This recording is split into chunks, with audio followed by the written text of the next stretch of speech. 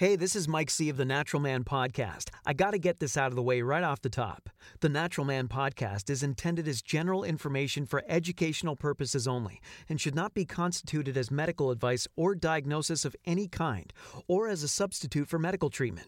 The information provided in this podcast is not meant to replace the advice of or treatment by any physician.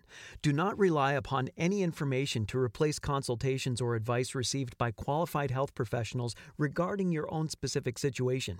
If you suspect that you have a medical problem, you are urged to seek competent medical help. The Natural Man Podcast and its representatives and agents disclaim any liability for any negative or other medical or other outcomes that may occur as a result of acting on or not acting on any information contained in the podcast. The views and opinions expressed by the host and all guests are their own, and their appearance on this podcast and at the website of the Natural Man Podcast does not imply an endorsement of them or any entity they represent, and does not necessarily reflect the views and opinions of the Natural Man Podcast. That's it. Here we go. This is the Natural Man Podcast with Mike C.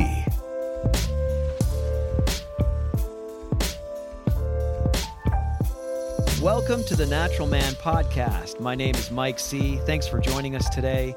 This is a podcast that looks at health, wellness, and discovers new ways to improve one's vitality.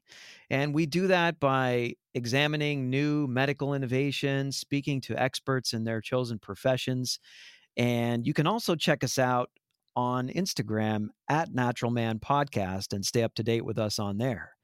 And our guest today is a certified sleep consultant. She is known as the sleep detective, working with clients one-on-one to overcome their sleep issues. She's certified in functional diagnostic nutrition and holistic nutrition from Clayton College of Natural Health.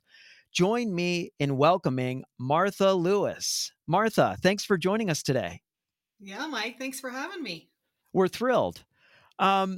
So I want to start just by asking you, how would you define an optimal good night's sleep? That seems to be the million-dollar question. And I've dealt with sleep issues in my past, and I've gotten a million different answers from a million different experts in the know. How do you define a good night's sleep? I define a good night's sleep simply between 7 and 9 hours. It's going to be different for everyone what their optimal is. And waking up feeling rested in the morning. So if you wake up rested, you're getting quality sleep and enough sleep. And so to me, that is the easiest and simplest definition of how much sleep you should get. Okay. So, I mean, if somebody sleeps less than 7 hours, I know people that sleep 5 hours and 6 hours, but they're awake, they're energized, they're functional. Is that still considered a form of insomnia, or how would you classify that? Well, I see insomnia as wanting to sleep more, but not being able to. And a lot of people are choosing to sleep fewer than 7 hours of sleep or getting 7 hours of sleep.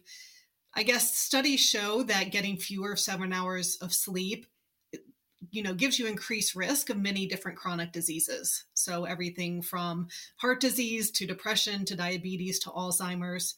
So that's where that minimum of 7 hours comes from.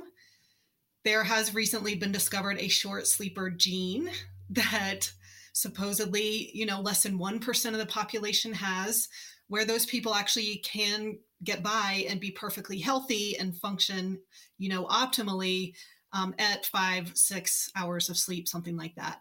But supposedly 90% of people who think they have that gene actually don't and really could use more sleep. Okay. Now, is it normal for our sleep quality to decline as we age? That's something I see a lot in the literature. How true is that?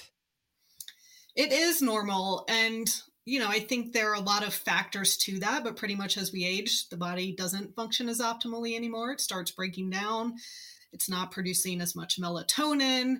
Hormones are decreasing. So there are a lot of different things that happen when we age that I think contribute to that poor quality of sleep. So does lifestyle play a factor in that, in your opinion? If obviously our body's function shows a gradual decline as we age, as you said, How does lifestyle play into that? If somebody is taking care of themselves, they're eating a proper diet, they're exercising, they're active, getting good nutrition, does that help maintain better sleep, or is there still just a natural decline? Well, I can't confirm that with any studies. I mean, I would think that yes, the more you take care of yourself, the healthier you are, the less your body's going to deteriorate or the less quickly. And so, yeah, you're going to be healthier and be able to sleep better. Okay. Now, what are your thoughts on cognitive behavior therapy for insomnia? Um, just for our audience, it's a strategy of behavior modifications that sort of reinforce one's perceptions and help with anxiety towards issues relating to sleep. What's your take on the behavioral side of that? Is that a valid modality of treatment, in your opinion? Definitely. I mean, I actually use a lot of cognitive behavioral therapy principles when I work with people because I think that the mind and our habits are part of the problem. But I think the problem with cognitive behavioral therapy and why it doesn't work all the time is because it doesn't address the physical part of the problem, which is what the other part that I do. So I think that they're both important, that can definitely help, but that it's not necessarily going to fix it for everyone if there's something going on in their bodies that is causing them to wake up at night. And so what are some of those things that you look for? I know that uh, you do diagnostic testing in your practice. Tell me about that. Like, what sort of diagnostics do you look at, and how do you trace those physical issues that might be manifesting? Yeah, well, one of the tests I do is a hormone test, and it's a dried urine test. So you're taking 5 samples throughout 24 hours.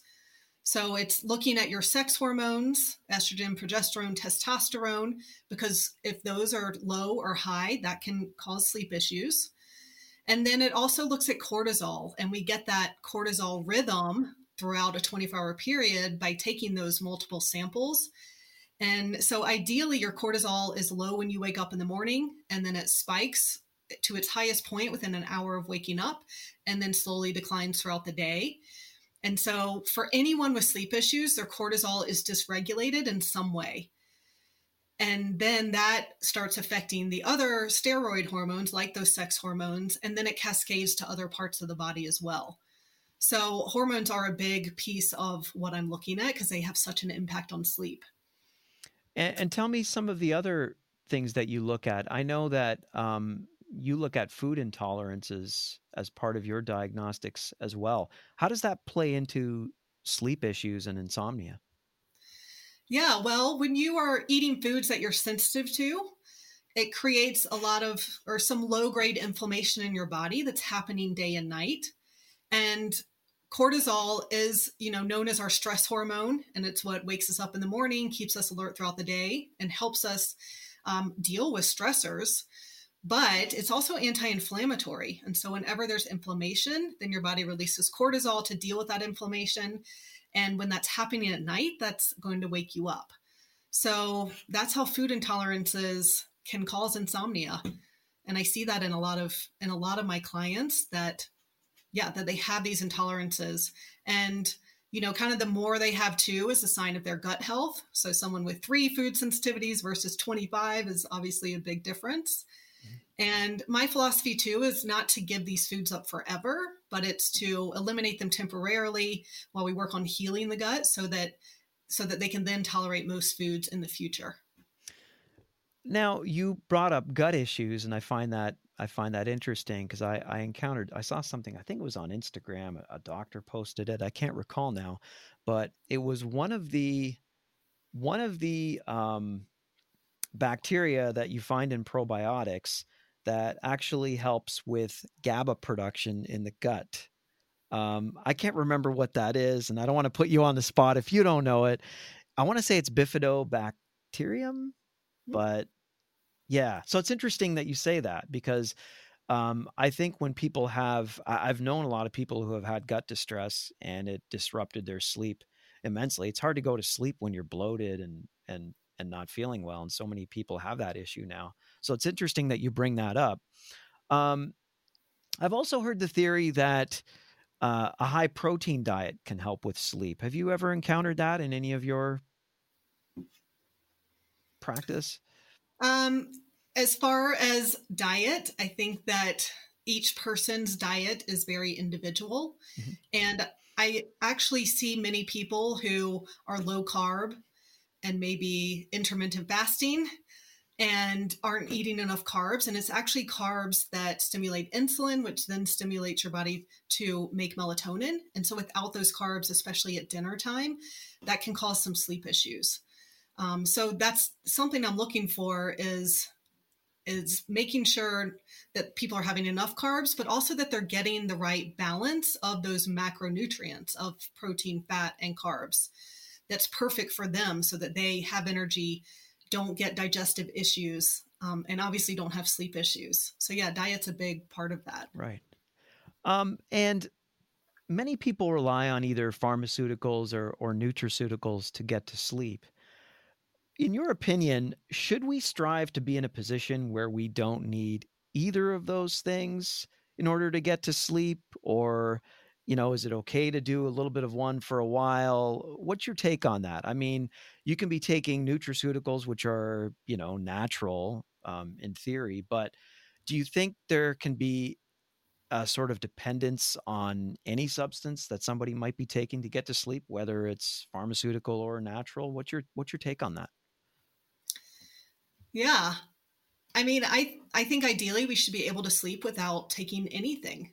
I mean, 200 years ago, none of this stuff was around and people didn't have as many sleep issues. Of course, what we ate was a lot different and our lifestyle was a lot different. So a lot has changed in a very short period of time. But yeah, ideally, if we're digesting everything properly and then our gut is able to make things like GABA and serotonin and melatonin on its own, then we shouldn't be needing to supplement with other things when our body's in perfect balance. Now, that's interesting that you say that. Our lives have changed. Industrialization has, done a lot to put our environments in a much different place than it was 200 years ago. What are some of the things that you think have impacted people in today's industrialized society where we're seeing more prevalence in insomnia?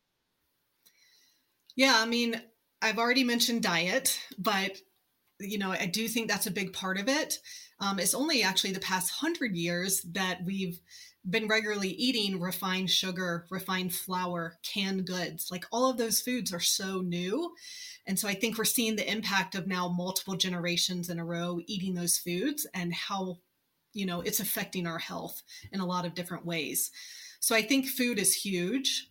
Another part of it is light and blue light, especially. So the sun emits blue light, but so do our screens. And again, 200 years ago, I mean, the light bulb wasn't quite invented yet. So, Yeah. just having a light and being able to work or be up all hours of the day and night is huge. And then more recently, obviously, with all this technology and computers and smartphones, that the blue screens not only wake us up, but they also make us wired, even if we feel tired. They just stimulate us a lot. And so that's like the newest thing that I would say that is affecting our sleep in a lot of different ways.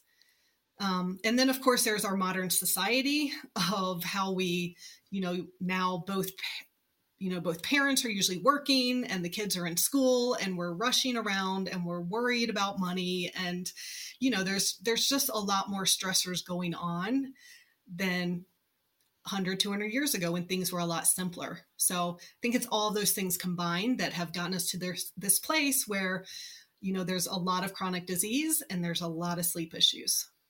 Definitely. Do you think you talked about blue light? Do you think EMF and Wi-Fi and those things play a role into the sleep paradigm as well?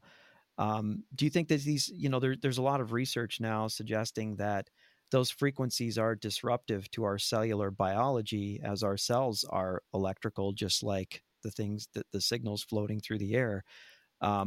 What's your take on that? Do you think people should shut off their Wi-Fi at night? Do you think that's a factor in blocking melatonin production or? what some of the research out there suggests right now? Yeah, I mean, I've found the research to be controversial, like a lot of research is, but Yeah. like my gut tells me that yes, EMFs can definitely affect sleep. Some people are more sensitive than others, but it is something that I recommend to all my clients that we do turn off Wi-Fi at night. We do, try and get all those EMFs out of the bedroom, and a lot of people see a big improvement from doing that. So yeah, I think it's part of the whole equation for sure. How hard is it to pull people off their electronics? Because I have to tell you, I have to confess, it was a long haul for me. Like I've learned to sort of unplug like an hour before bed, and as you said, there's a huge change that I've noticed. But we're all addicted to our cell phones. We're all addicted to our tablets and screens, all hours of the day and night. How hard is it to pry people away from their electronics, based like with your clients? Yeah, I mean, everyone knows that they shouldn't be doing that, right? Like you Yeah. read that anywhere if you read about sleep, that you shouldn't be on your phone, TV, whatever before bed. Luckily, I mean, most people I work with are very committed to fixing it. Like they're miserable, they're tired, they are just, sick of sick of having sleep issues, and so they're willing to do whatever it takes. And that's also the benefit of having someone advising this and holding you somewhat accountable Yeah. and tracking your sleep and seeing how it improves when you make certain changes. So yeah, most people luckily are pretty compliant. That's good. Um, Now GABA supplements, do they really work? I've read um, conflicting research. There's research that suggests that they can't confirm if it penetrates the blood-brain barrier, which is, we need the GABA in our brains to sort of get calm and get relaxed and get to sleep. And if we have low GABA, we're not going to sleep very much or sleep very well. Um, what's your take on that? Have you seen success with using GABA as a supplement, or should we just try to find natural ways to stimulate it? How do you work with your clients on that? Yeah, I don't usually prescribe or recommend GABA by itself.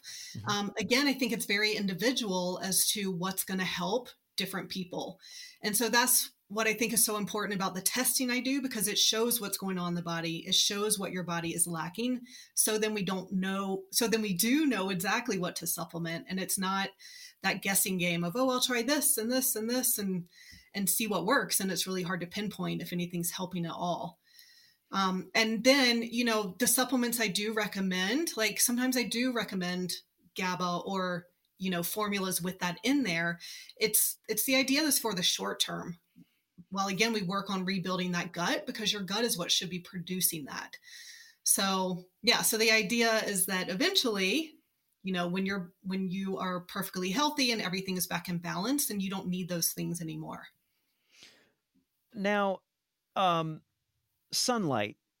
That's something that's come up in some of our previous episodes. We've had some real proponents of sunlight for a variety of different reasons, and it's been vilified by a lot of people in the medical community for a variety of reasons, I think, and I don't understand all of them. But um, do you think sunlight exposure is helpful for sleep? Should we be trying to get AM sunlight when the sun is rising? Should we be looking towards where the sun is? Not looking at the sun, please. Nobody look directly at the sun.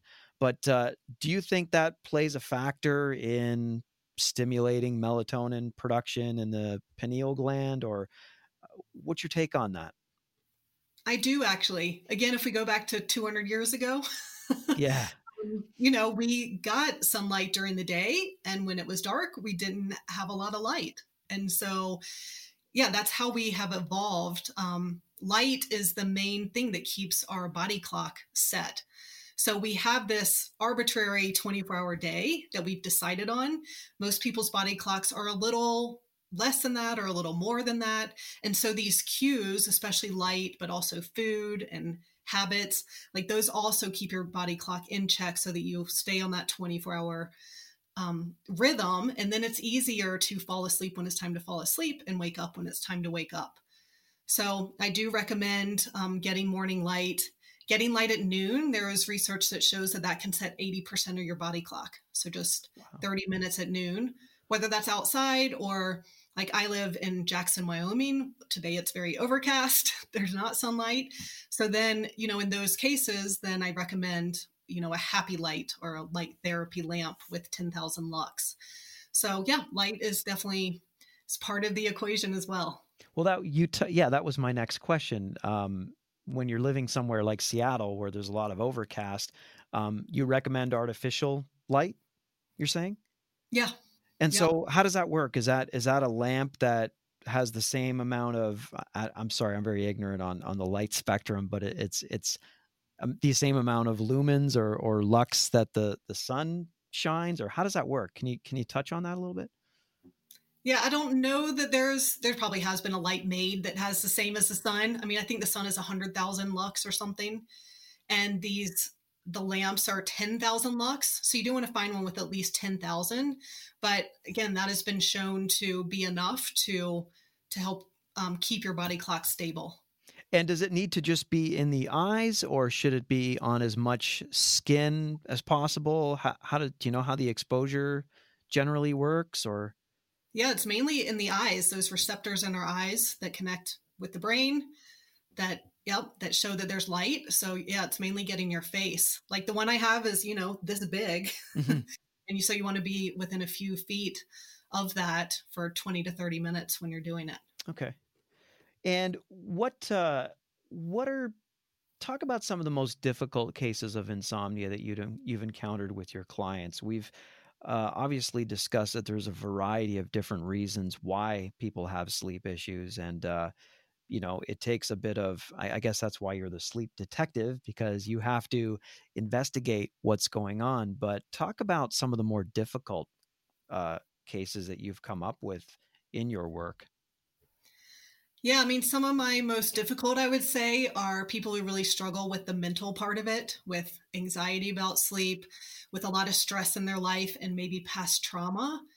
So even though I talk a lot about the physical reasons why people can't sleep, because I think that that's not being talked about and people don't know that there are these, very real things that are going on in your body, chronic stress and the mental part of it plays a huge role too. And so that can be, that can be difficult for someone who has had those same thoughts for dozens of years and been anxious about sleep for a really long time. It takes some time to unravel that. So those are, I would say, those people with the mental struggle are definitely my toughest clients. And I once heard of a cluster of monks in Greece who only sleep 3 hours a night, and apparently they live long, healthy lives. I've thought about that for years. Is this humanly possible? Like, can somebody thrive on 3 hours of sleep per night if they've got everything else lined up right? They have a good spiritual life. Like, what's your take on that? Is that scientifically possible? Because I know how I feel after 3 hours of sleep. I'm a mess. I'm not gonna lie. Like, the whole world's ending when I've slept for 3 hours. Can someone function on that? Like, have you met people that have been able to function on that little sleep? No, I haven't. Well, that's not true. I think, because some of my clients, I'm thinking of one person in particular right now who's been struggling for 25 years. And some nights he gets 3 hours and he's like, actually, I feel great. I don't usually feel tired until it gets to be like 8 o'clock at night. And then I'm ready to collapse. But it's like, I can still function in my work and, be productive and feel okay. But once those night after night after night of 3 hours, then that's when things start to deteriorate for him. So yeah, I haven't met these monks. I can't imagine that can be good for you. The only thing I can think is, are they sleeping other times in 24-hour period? Are naps part of it? Meditation is, very therapeutic too and relaxing. And so, I imagine if these monks are spending a lot of time meditating, that can make up for some of that. But yes, I would say for the average Joe who's not a monk, Like most of us? yeah, 3 hours is not enough. You mentioned napping.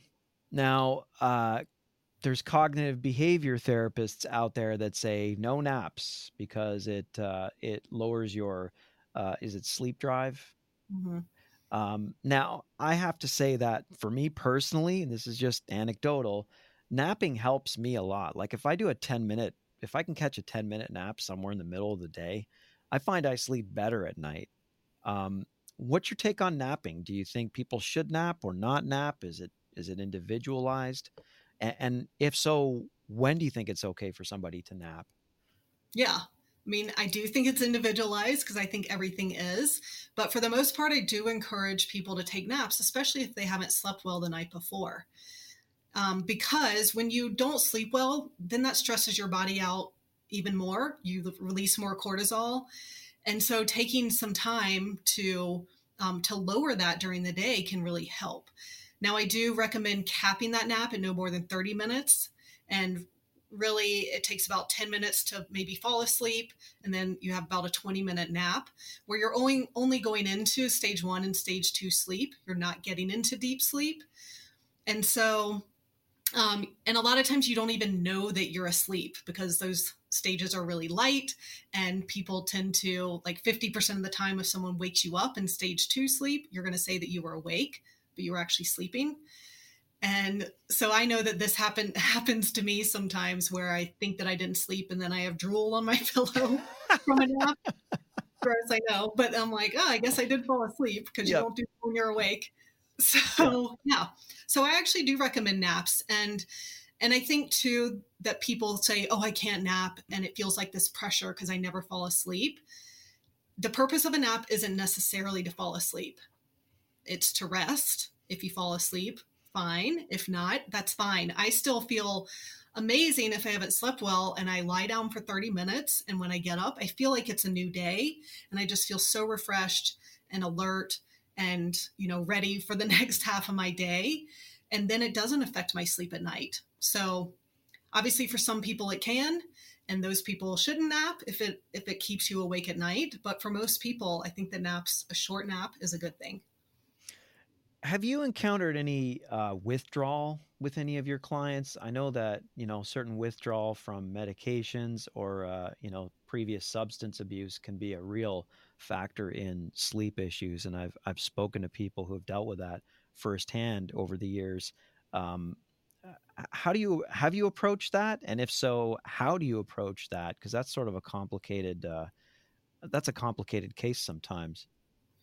Yeah, definitely. I mean, I definitely work with people while they are getting off medications like sleeping pills, antidepressants, anti anxiety, things like that.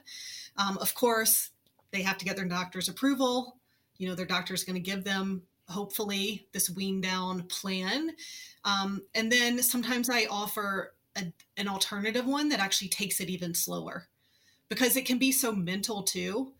And so I like to start, I don't suggest that people start getting off these things as soon as we start working together. It's like, no, let's work on rebuilding your health first, getting things back in balance, and then we'll start getting off those medications that you don't want to be on.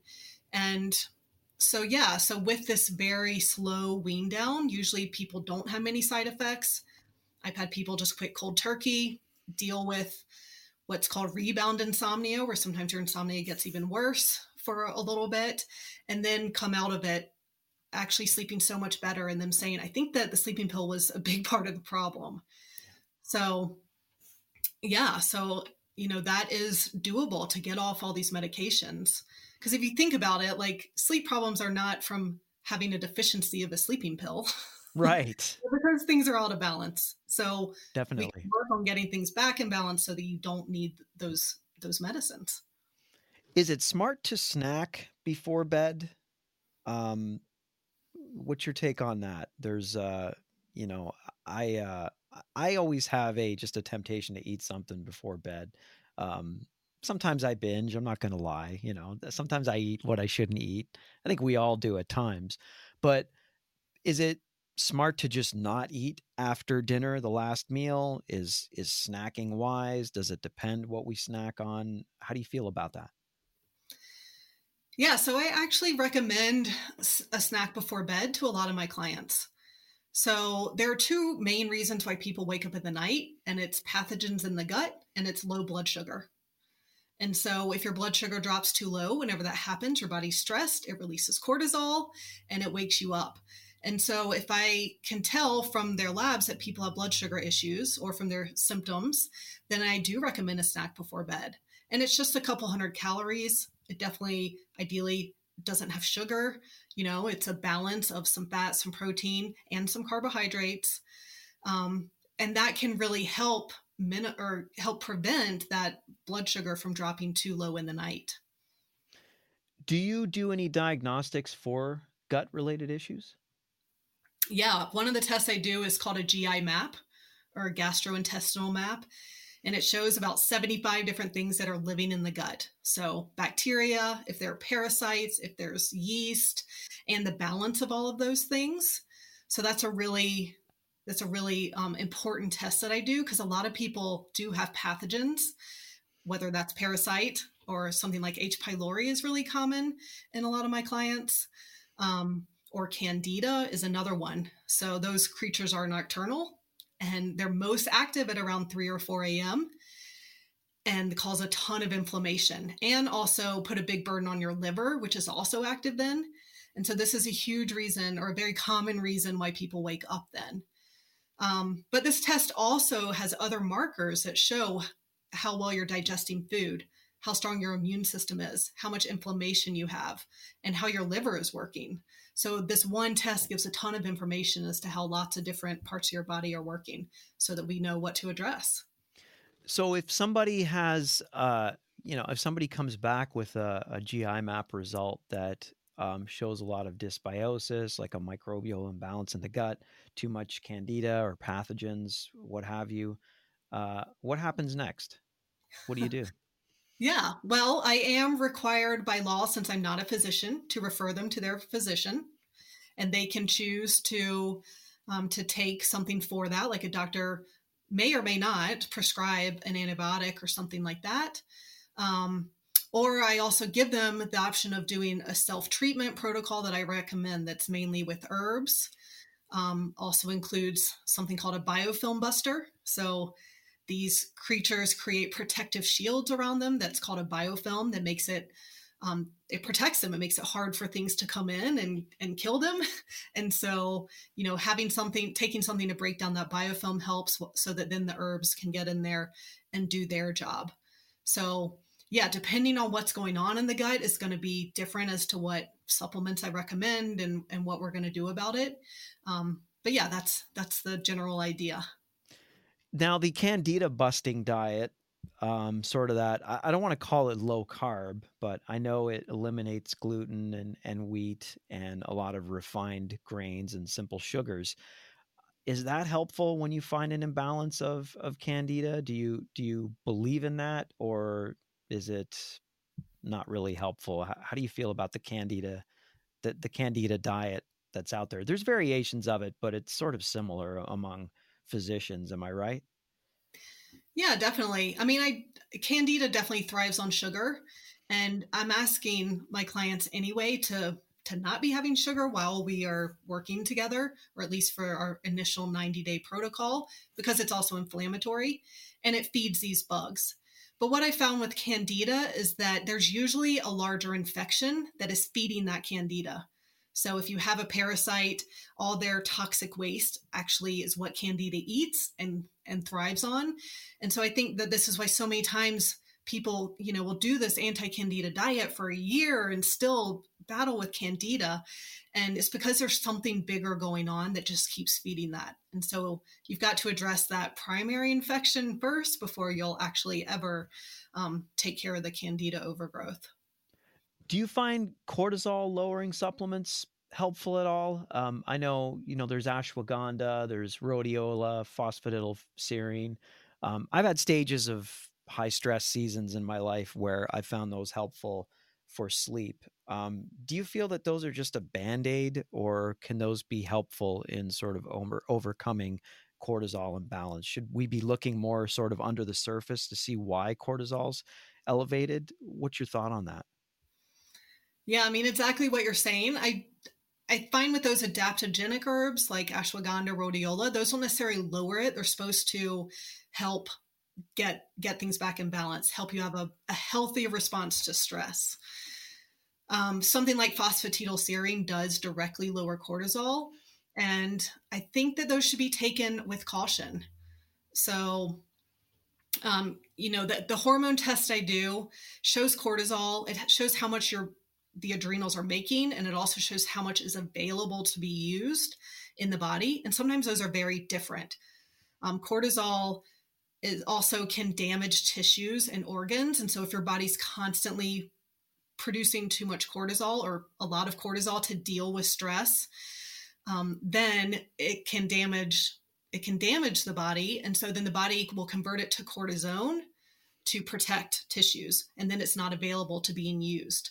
So knowing both of those numbers is really key.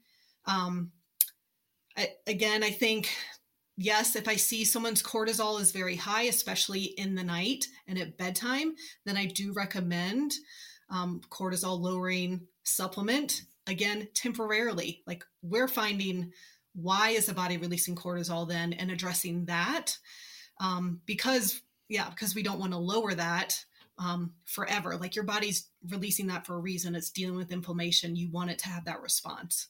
So my goal is always to find out why, get to the root cause. Why is your body releasing cortisol, and fix that. Is adrenal fatigue a factor in sleep issues? Do you believe that?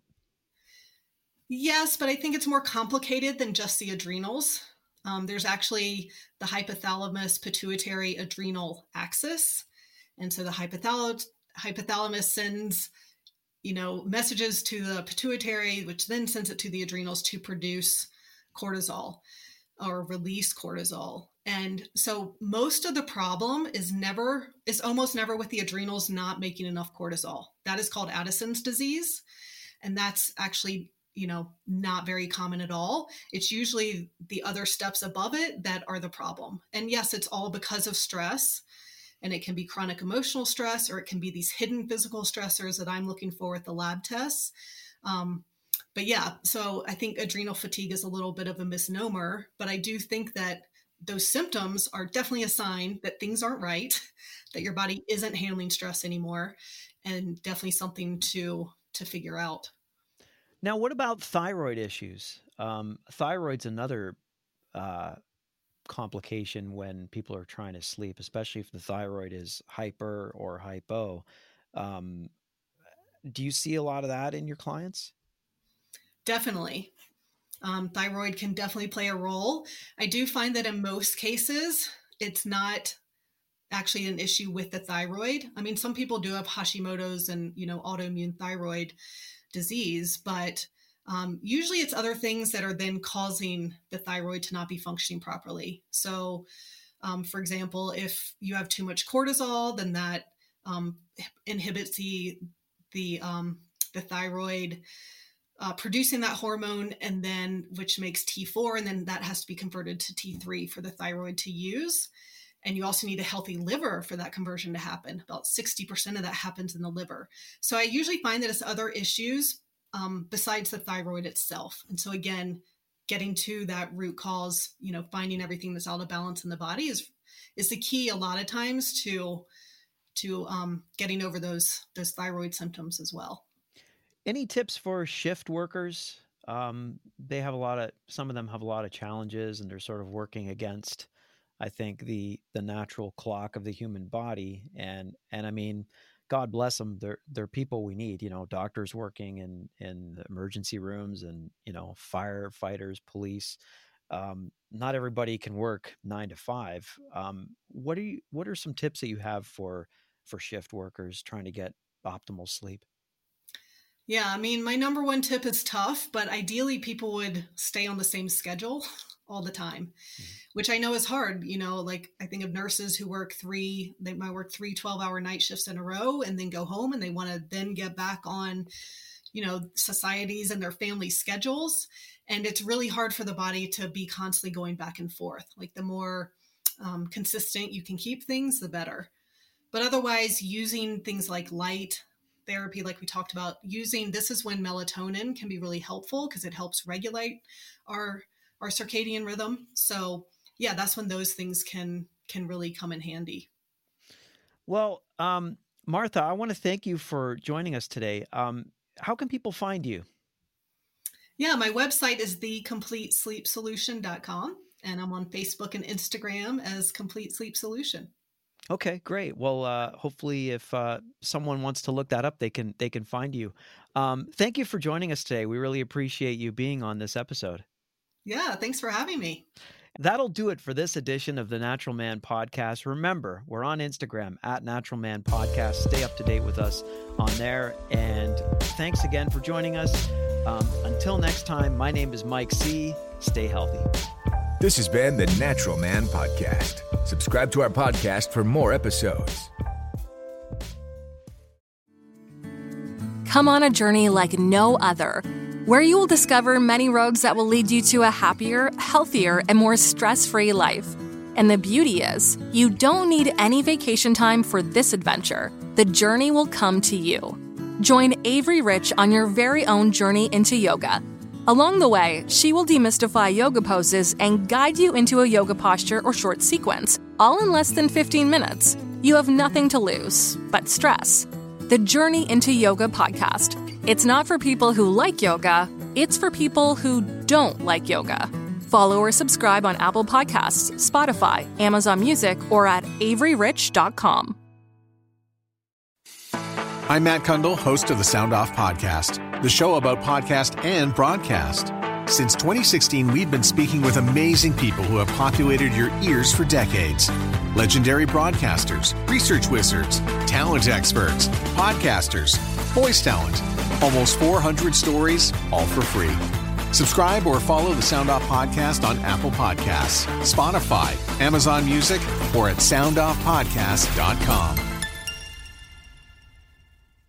Another Sound Off Media Company podcast.